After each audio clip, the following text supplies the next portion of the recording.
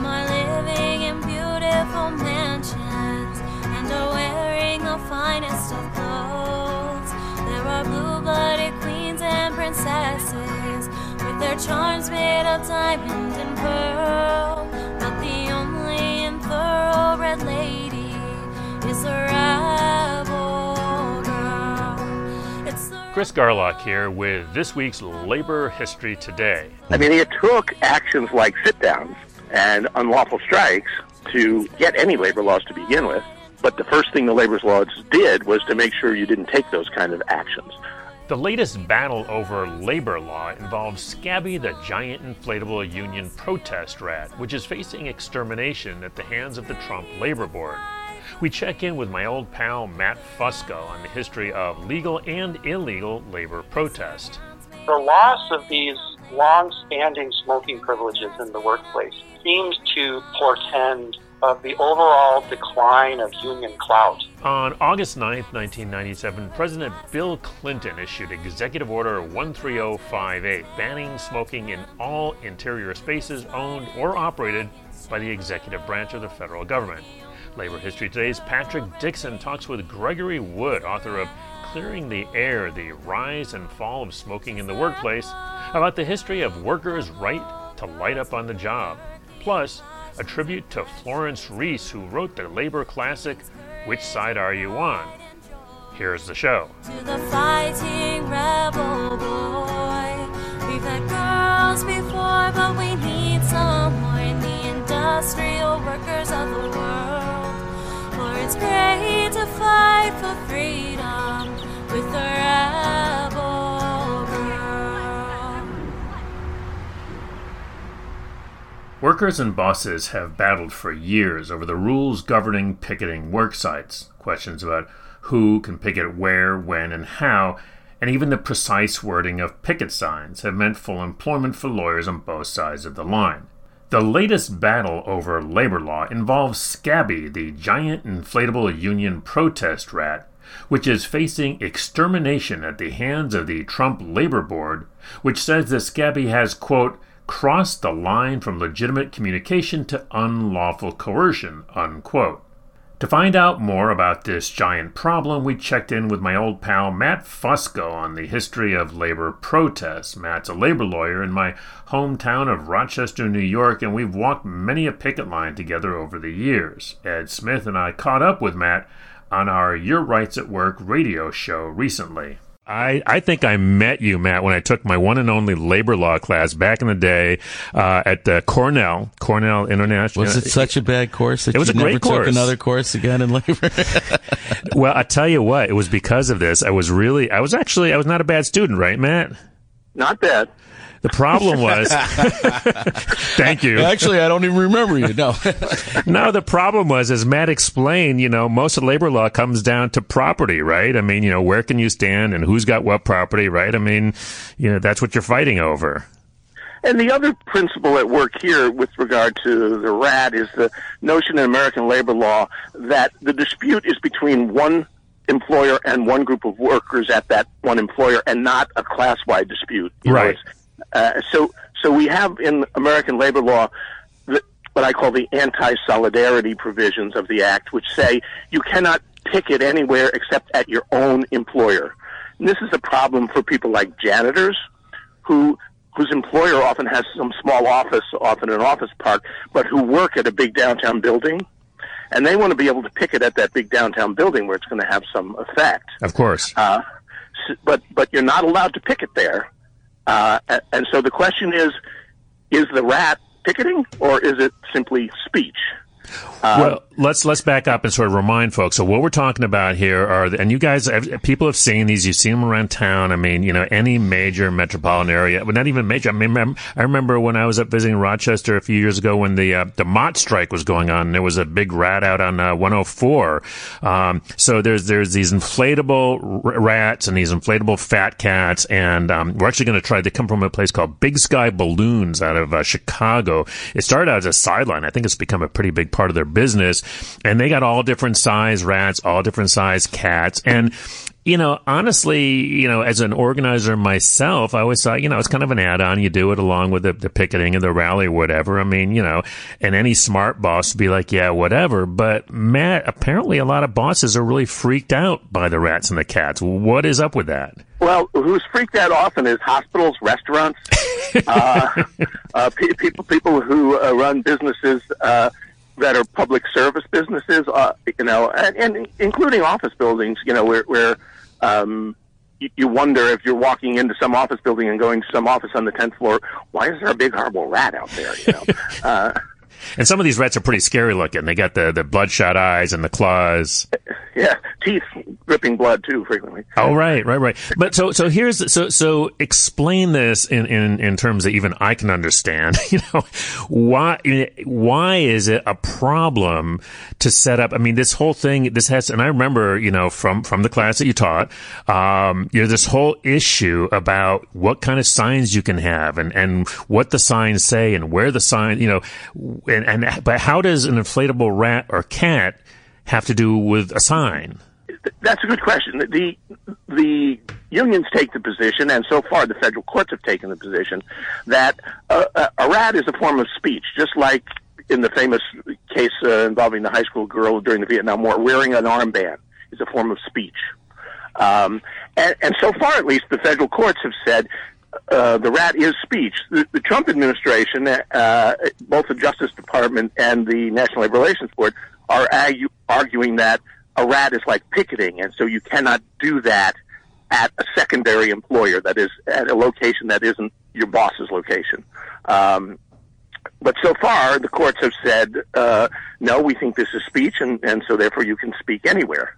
So it's about to come to a conflict, though, because the NLRB is going to rule, or the Trump NLRB is going to rule, that the rat constitutes unlawful secondary picketing or unlawful coercion of a secondary employer. And it'll get fought out in the courts. It'll be a battle between the First Amendment and the labor law as interpreted by the current NLRB. Matt, Ed Smith here. He's rolling his eyes, by the way. Well, Matt, you can't see it because it's radio, but Matt is totally rolling his eyes. They're going around and around like one of those cartoon rats. It could be. Well, I find it, if we were kind of being flown from Mars to here and we were told that this is an issue that people fight over, that's what gets me, and given the fact that we're behind the 8 ball 9 times out of 10 as labor organizers or reps, this is ridiculous. But it's not surprising that the NLRB and stocked with Trump people and the Trump administration would take this position. Because their it's all about power, right? Yeah, their position is even more extreme. In First Amendment jurisprudence, there are 2 types of speech. There's kind of speech that you and I have an opinion about something, or we have a political opinion. And then there's what's known as commercial speech. Commercial speech is like an advertisement. Well, commercial speech can be regulated. Right. There always was regulations about liquor advertisements, cigarette advertisements. Those are the ones that come to mind most frequently. And commercial speech, the government can regulate more easily. The Trump Department of Justice is taking the position that union speech, anything having to do with labor, is commercial speech and therefore can be regulated. The problem with that argument is that they made the opposite argument in the Janus case. That's what I was just going to say. Oops. That's what I was just going to say. How do they square that? And hopefully, well, I guess, my concern is that everything's become politicized, and we know that courts have been politicized in the past. We get it. But it's even more so now. So my concern is you're going to have some justices or judges and then potentially justices of the Supreme Court bending over backwards to get to a ruling that they want and using poor analytical reasoning. That's what I'm nervous about. Well, yeah, I'd be a little more nervous if they hadn't just decided Janus, which made clear that labor speech is regular speech, and therefore, this went against unions because they were talking about what they call forced speech. That is, you can't make a public sector employee join a labor union because that's forcing them to issue an opinion or take a position. So after they've said that, they can't then turn around and say, oh, no, labor union speech is not same kind of speech. It's just commercial speech. Watch, Matt. I'm going to make a prediction here. They will. Maybe I'm more sanguine than you are. But who are you going to believe, me or your own lion eyes? Right?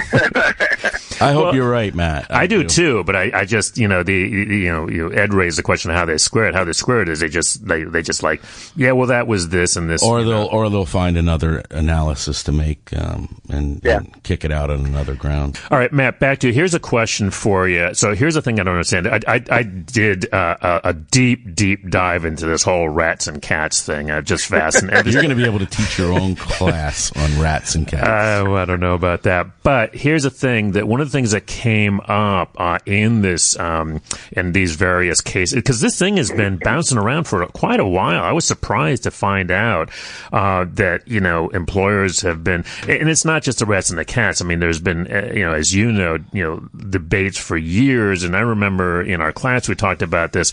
On a lot of construction sites, they have different entrances, and you're allowed to pick it at one entrance and not at the other entrance. So this is kind of part and parcel of all of those kinds of disputes. And it always, just as a guy on the streets organizing protests, it always seemed to me kind of weird. And I have to tell you, Matt, that, I've been with folks here in town because we got our own rat, we got our own cat, not we the council, but various affiliates. In fact, one of our affiliates, the operating engineers, have a oversized inflatable operating engineer to make that point. So, time for me to get a nurse. There you go. Seriously, we can do this. I can hook you up. I may. But here's the question. One of the things that employers have argued is that these inflatable balloons are intimidating people. Help me understand.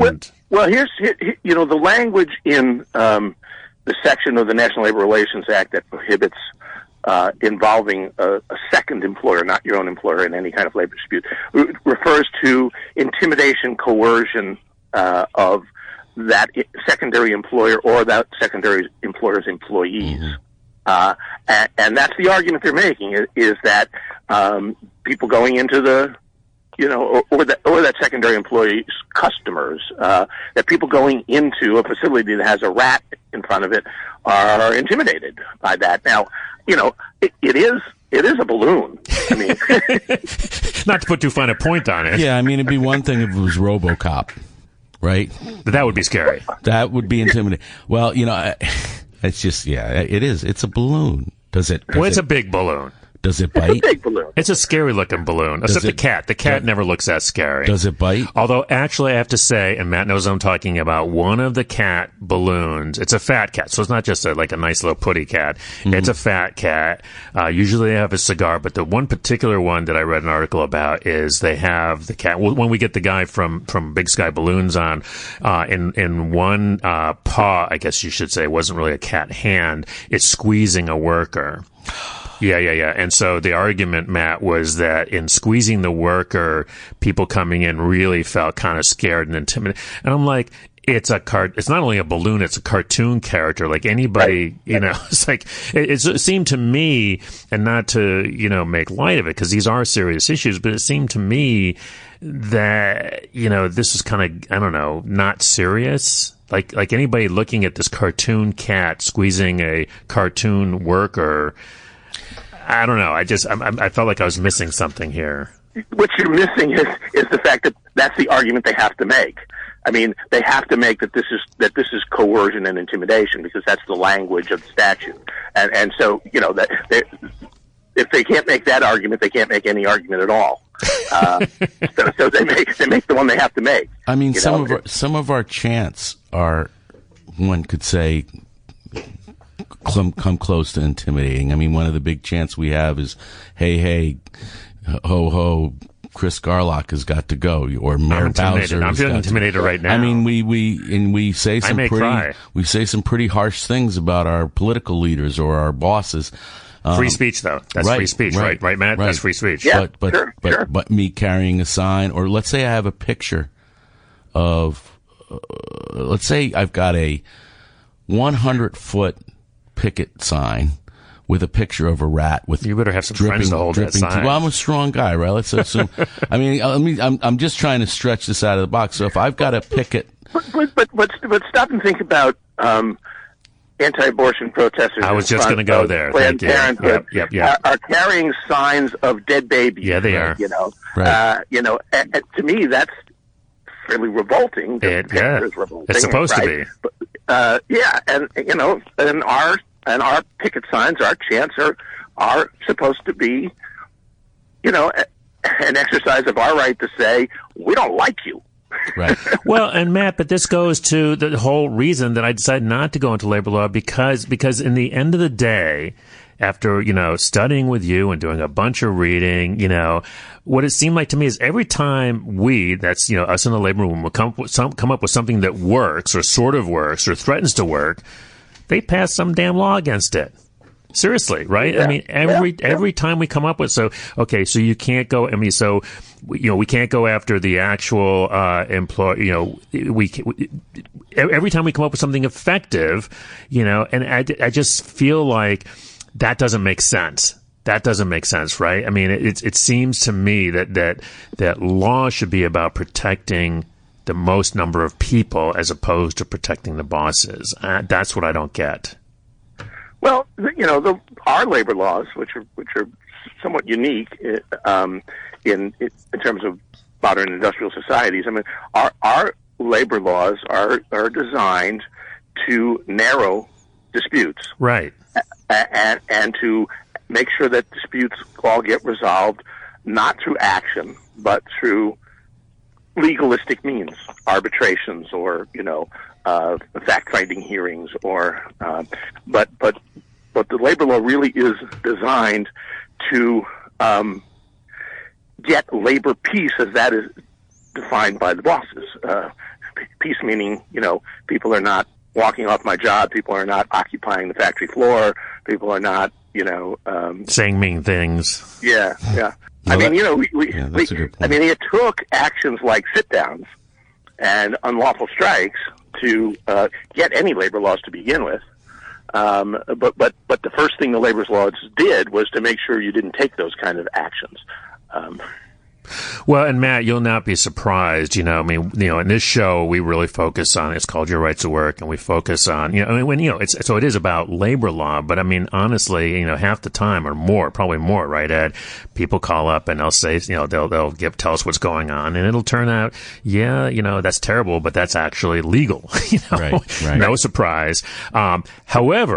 However, that said, that doesn't mean that's not the end of the story. There's lots of other things, obviously a lot of times the answer is organize a union, but that's a long-term solution. There's lots of, and Matt, you and I did a lot of this back in the day. There's lots of other things you can do, because labor law, tends to protect the employer. There's lots of other things that you can do. So I mean, that to me is one of the key things here, right? Yeah. And we're also at a point where using the mechanism of the National Labor Relations Board to win a union election is not really a very useful route for unions anymore.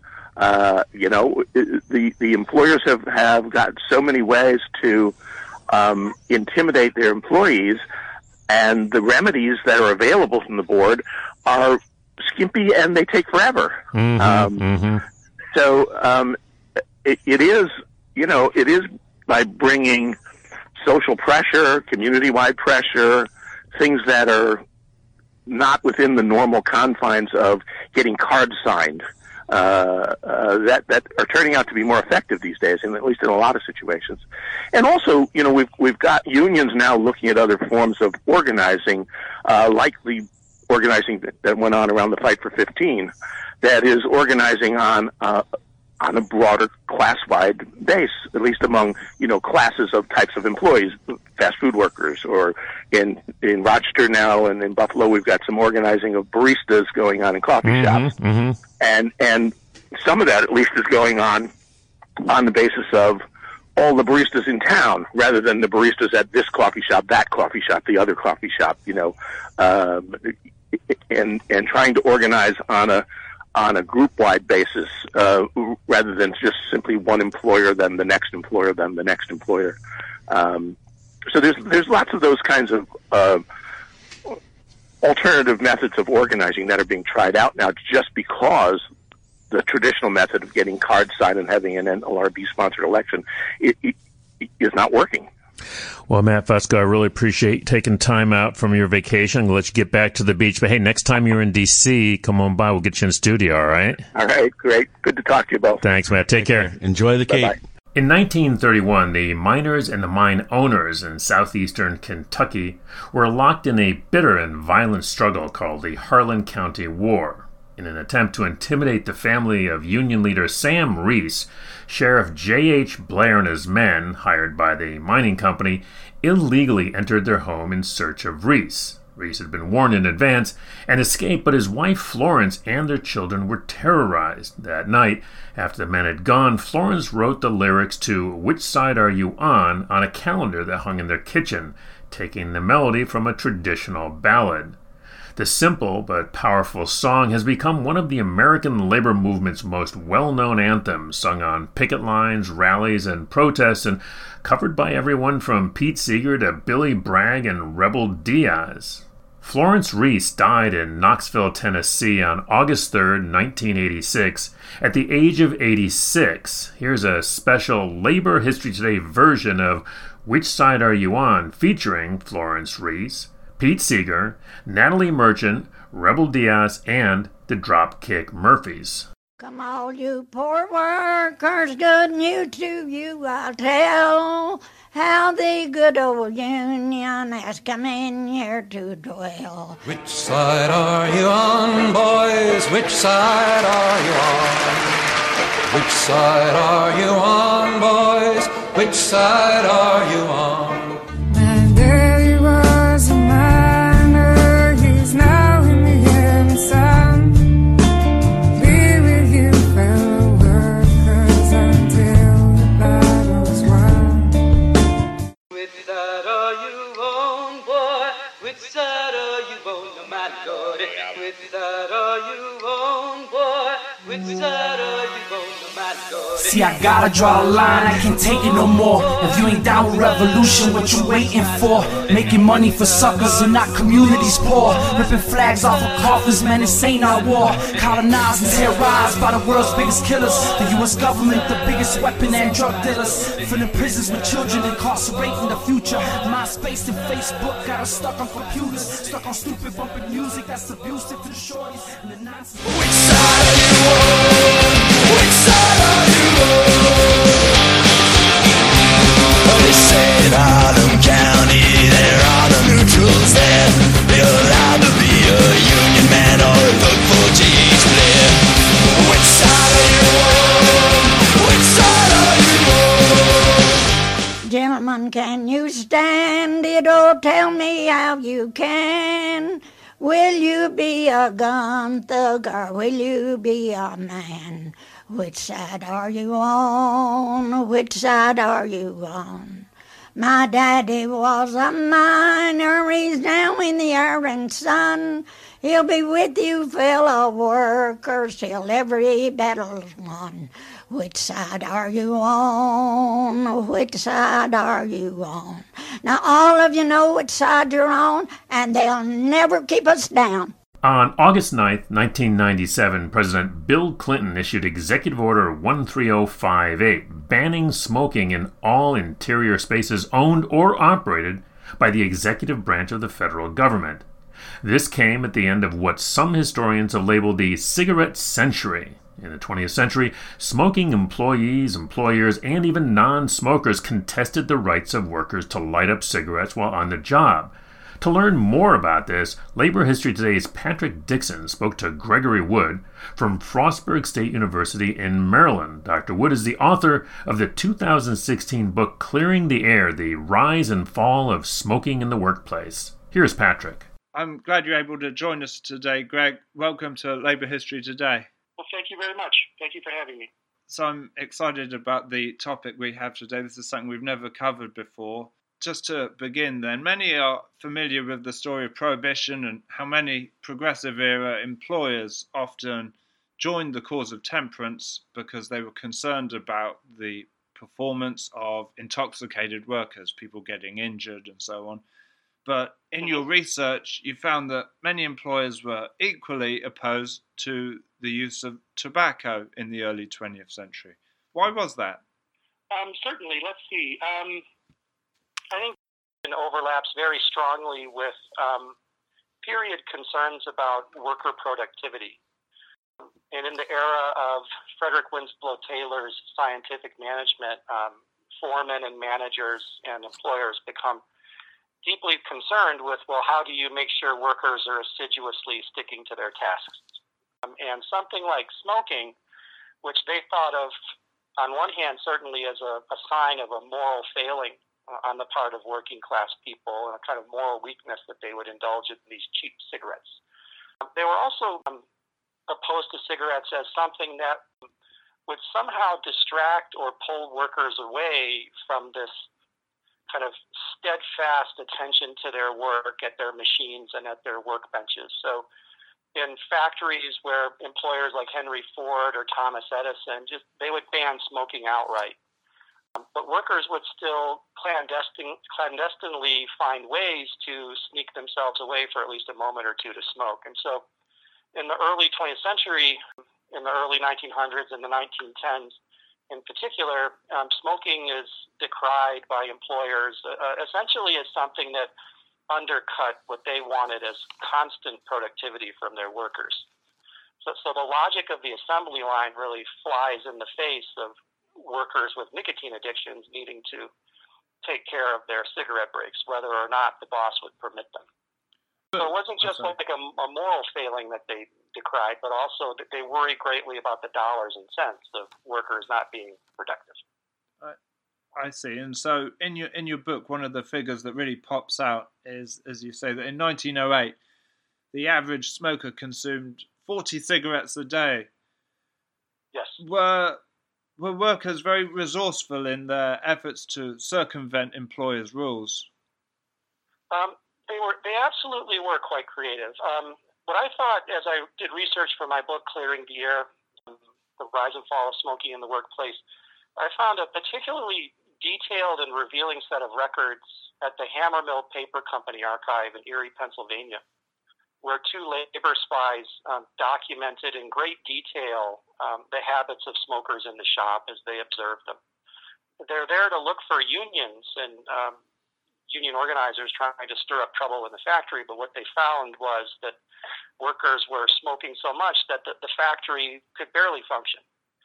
And even though employers, the managers there demanded workers stick with the machines for the 11 and 13-hour shifts they had, what they found was workers would sneak away either close by or far away to feed the nicotine habit. They would either step behind machines in these large paper machine rooms to smoke very quickly, or they would disappear into the restrooms, which were so dingy, bosses never went there, so it was kind of like a safe space.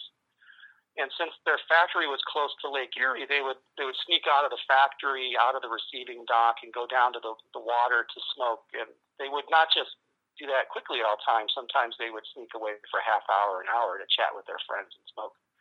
Or they'd hide in train cars outside the factory. Workers did whatever they could to secretly and without punishment feed their nicotine habits, and they worked very hard at this. They would crawl into crawl spaces to smoke where they knew the bosses wouldn't necessarily be looking. And the labor spies in Hammermill, these two guys that were hired, they were complaining that the no smoking rules were basically a dead letter in the factory. And even though there are signs all over the place and managers paid lip service that they wanted this practice stopped, there really was very little that occurred to actually stop it. And they even had what they called watchmen who were supposed to go around and find the smokers hiding, and smokers found strategies to avoid them as well. And so there was this constant shifting, almost patterns of clandestine movement that were supposed to protect smokers from getting caught. And so that was a really fascinating read. I built a whole chapter around those records because you see all these very complex strategies workers had to sustain their nicotine addiction, despite the fact that management was so opposed to it. But so you skip forward a few years, and if you look at films of that era, you might see someone like Humphrey Bogart smoking, and it's not filmed in a pejorative way. He's seen as Certainly. quite credible or quite cool. How does smoking transition from being seen in this negative light that you describe to being much more acceptable or even fashionable by mid-century? I think there's a couple of key developments. One book I read very recently called Smoke If You Got 'Em by a historian named Joel R. Bias. He argues that World War I is a huge moment as far as making smoking respectable, because the military essentially creates 3 million smokers during the war as they give out the free cigarette ration during that period. And so this reintroduces, during the interwar period, a whole newfound respectability for smoking among large elements of the population. But it truly is World War II, as I argue in the Clearing the Air book, that really opens the door for cigarette smoking writ large to become truly respectable in American culture, and creates what Alan Brandt, the cigarette historian, would call the cigarette century at that moment. In World War II, I noticed in the book that there is this culture of smoking advertising in World War II pop culture that celebrated cigarette smoking as very patriotic, very respectable, something that could be admired as a welcome solace among the warriors overseas and for those at home that supported and worried for them. And at the same time, workers themselves in industrial workplaces in the U.S., they're striking for the right to smoke. And I argued in the book that as smoking during World War II became something so respectable in World War II pop culture, that workers themselves in the factories found their employers' smoking bans to be quite anachronistic. In a society that embraced and celebrated smoking, how could employers think like Victorians and prohibit smoking outright? And I argued that was the rub that led a lot of frustrated workers to strike against smoking bans in places like Detroit or Flint or Dearborn. And so I argue that really it's the 40s when smoking becomes truly respectable and mainstreamed throughout American culture. People were smoking a staggering amount. Many people must have been dying of lung cancer. How was this explained? Well, in the interwar period, in the 30s and 40s, what I was frustrated by was the conversation about it is fairly scant. There's still a sort of accepted orthodoxy in the 30s and 40s that smoking was basically healthful or benign as far as its health impacts. It's not until truly the 50s when the public consciousness about smoking's risks begins to change. With certain medical studies and certain government studies that are coming to light at that time. But in the interwar period, for instance, cigarette advertisers would roll out medical physicians saying that their cigarette brand that they preferred was quite healthful and benign. So it's the 50s truly where that medical understanding of tobacco's harmful effects begins to change. And you write that it was white-collar office workers that really led a non-smokers' revolt against tobacco use in the workplace. Why did officers become a particular focus attention, and what means of recourse did non-smokers have? Indeed, that was one of my favorite parts of the book to read. Right, was those discoveries about what I call the political emergence of the non-smoker. In post-World War II America. The cigarette historians had really neglected that factor in the history of tobacco, the importance of the aggrieved non-smoking worker in shaping tobacco control politics in the 60s, 70s, and 80s. But what I argued in the book is that unlike the blue-collar factories of, say, Detroit or Flint, the post-war white-collar office and its particular geography would be the ideal breeding ground for anti-smoking sentiment. A lot of observers would call these post-war offices dead-air cul-de-sacs. So unlike the large open spaces of the Ford Rouge plant, offices were more compressed spaces that moved air around very poorly. And with white-collar workers more or less stuck at their desks with their typewriters and their phones, and their dicta machines, they're not able to get away from their neighbors nearby who are smoking like chimneys all around them.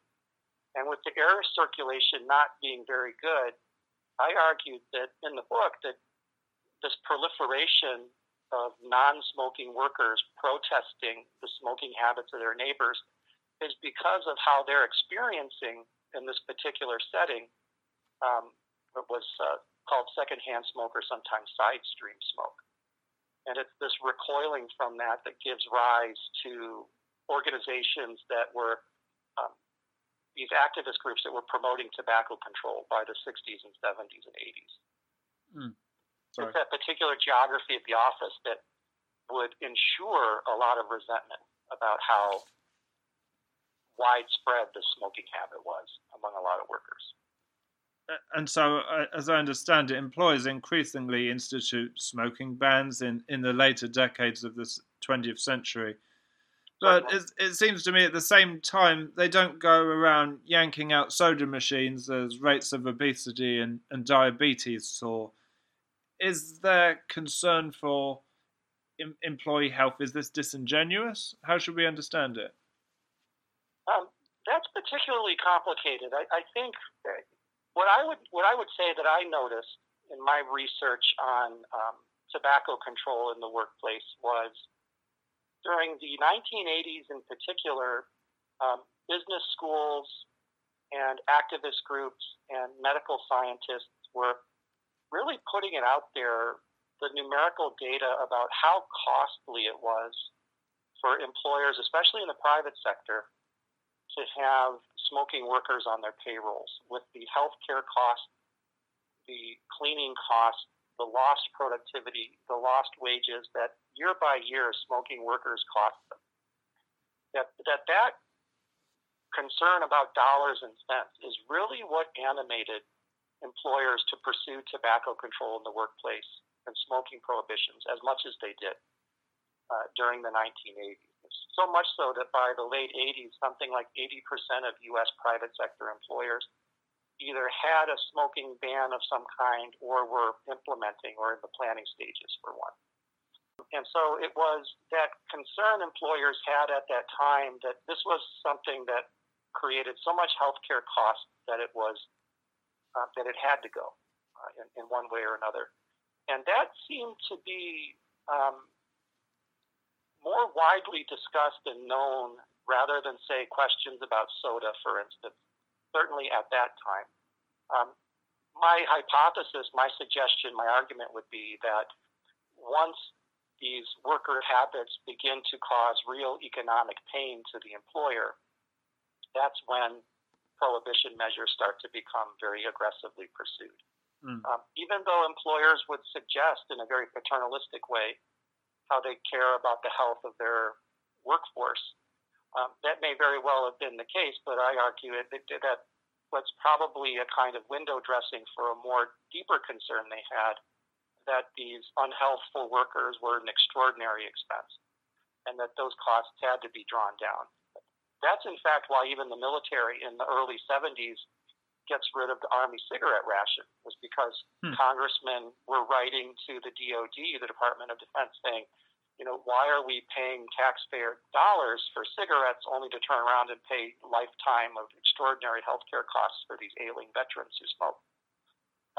It's the dollars and cents concerns that led employers to sort of push a more healthful approach to how they wanted their workers to behave and how they wanted them to either not smoke or not to eat unhealthful foods, etc.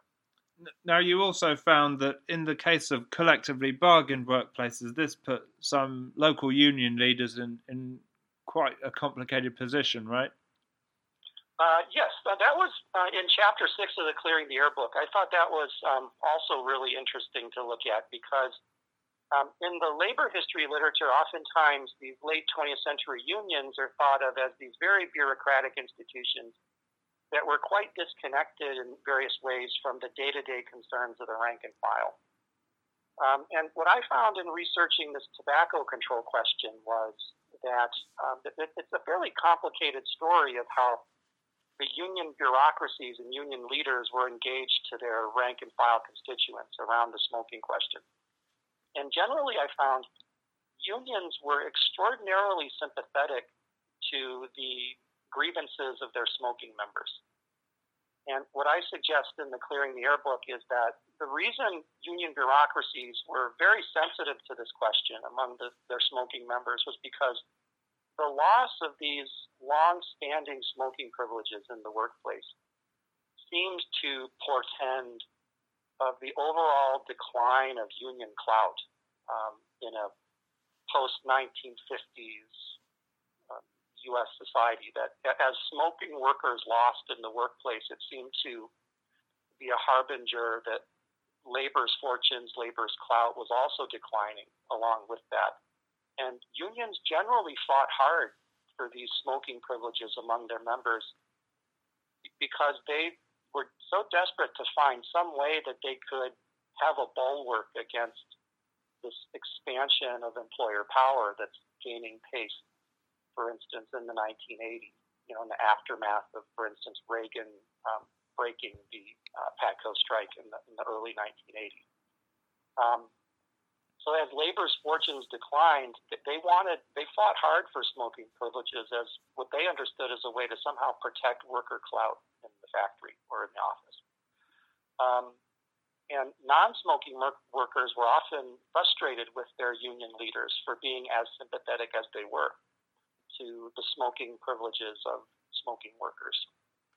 And one point I make in the Clearing the Air book is that tobacco control politics for organized labor were quite cancerous because despite all of the animated sentiments of the rank and file, either for or against, union bureaucracies were never able to really work it out and somehow move this energy into a productive direction that might somehow help organized labor weather the storm, for instance, of the 1980s. But rather, it becomes this incredibly unproductive conversation and really doesn't really help unions. It only hurt them as the rank and file bickered about whether or not they should be allowed to smoke, and employers, in the name of healthcare, continue to toss aside worker smoking privileges.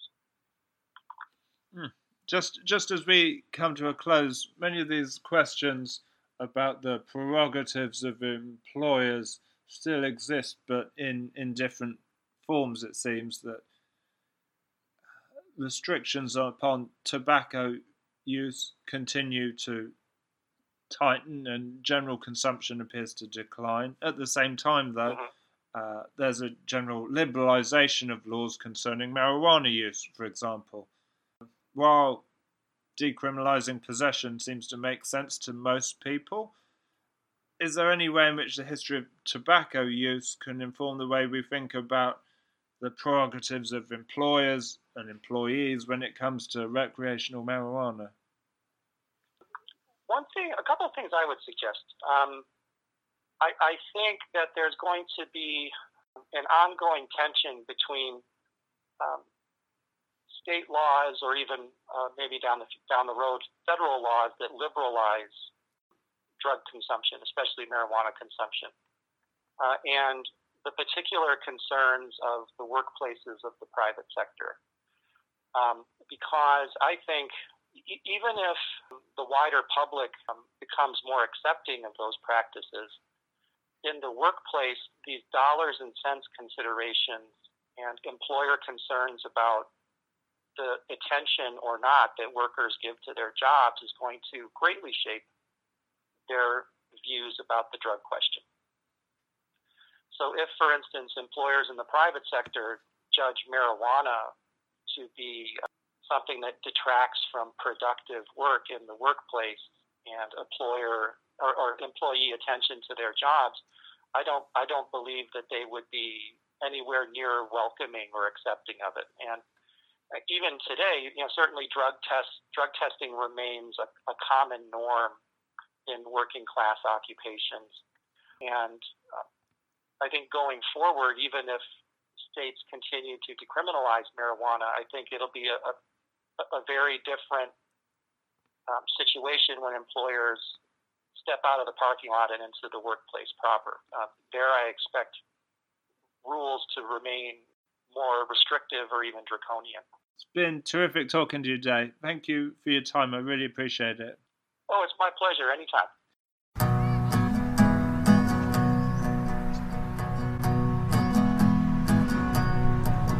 There are women of many descriptions in this queer world, as everyone knows. Some are living in beautiful mansions and are wearing the finest of clothes. There are blue-blooded queens and princesses with their charms made of diamond and pearl. But the only and thoroughbred lady is a rebel girl. It's the rebel girl to the working class. She's a precious girl. That's it for this week's edition of Labor History Today. We really hope you enjoyed it. I especially had fun doing the Which Side Are You On mashup, and I'd love to hear your thoughts and suggestions. You can subscribe to Labor History Today on your favorite podcast app, where you can also spread the word by liking and following us. Today's music was Rebel Girl by Alia Hansen. The song was written by Joe Hill, who was inspired by fellow IWW organizer Elizabeth Gurley Flynn, who was born on August 7th, 1890. As always, thanks for listening, and let us know what you think by commenting or emailing us. Labor History Today is produced by the Metro Washington Council's Union City Radio and the Kalmanovitz Initiative for Labor and the Working Poor at Georgetown University.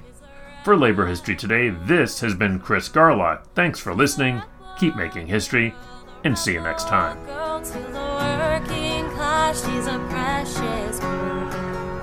She brings courage and pride and joy to the fighting rebel boy. We've had girls before, but we need some more in the industrial workers of the world. For it's great to fight for freedom with the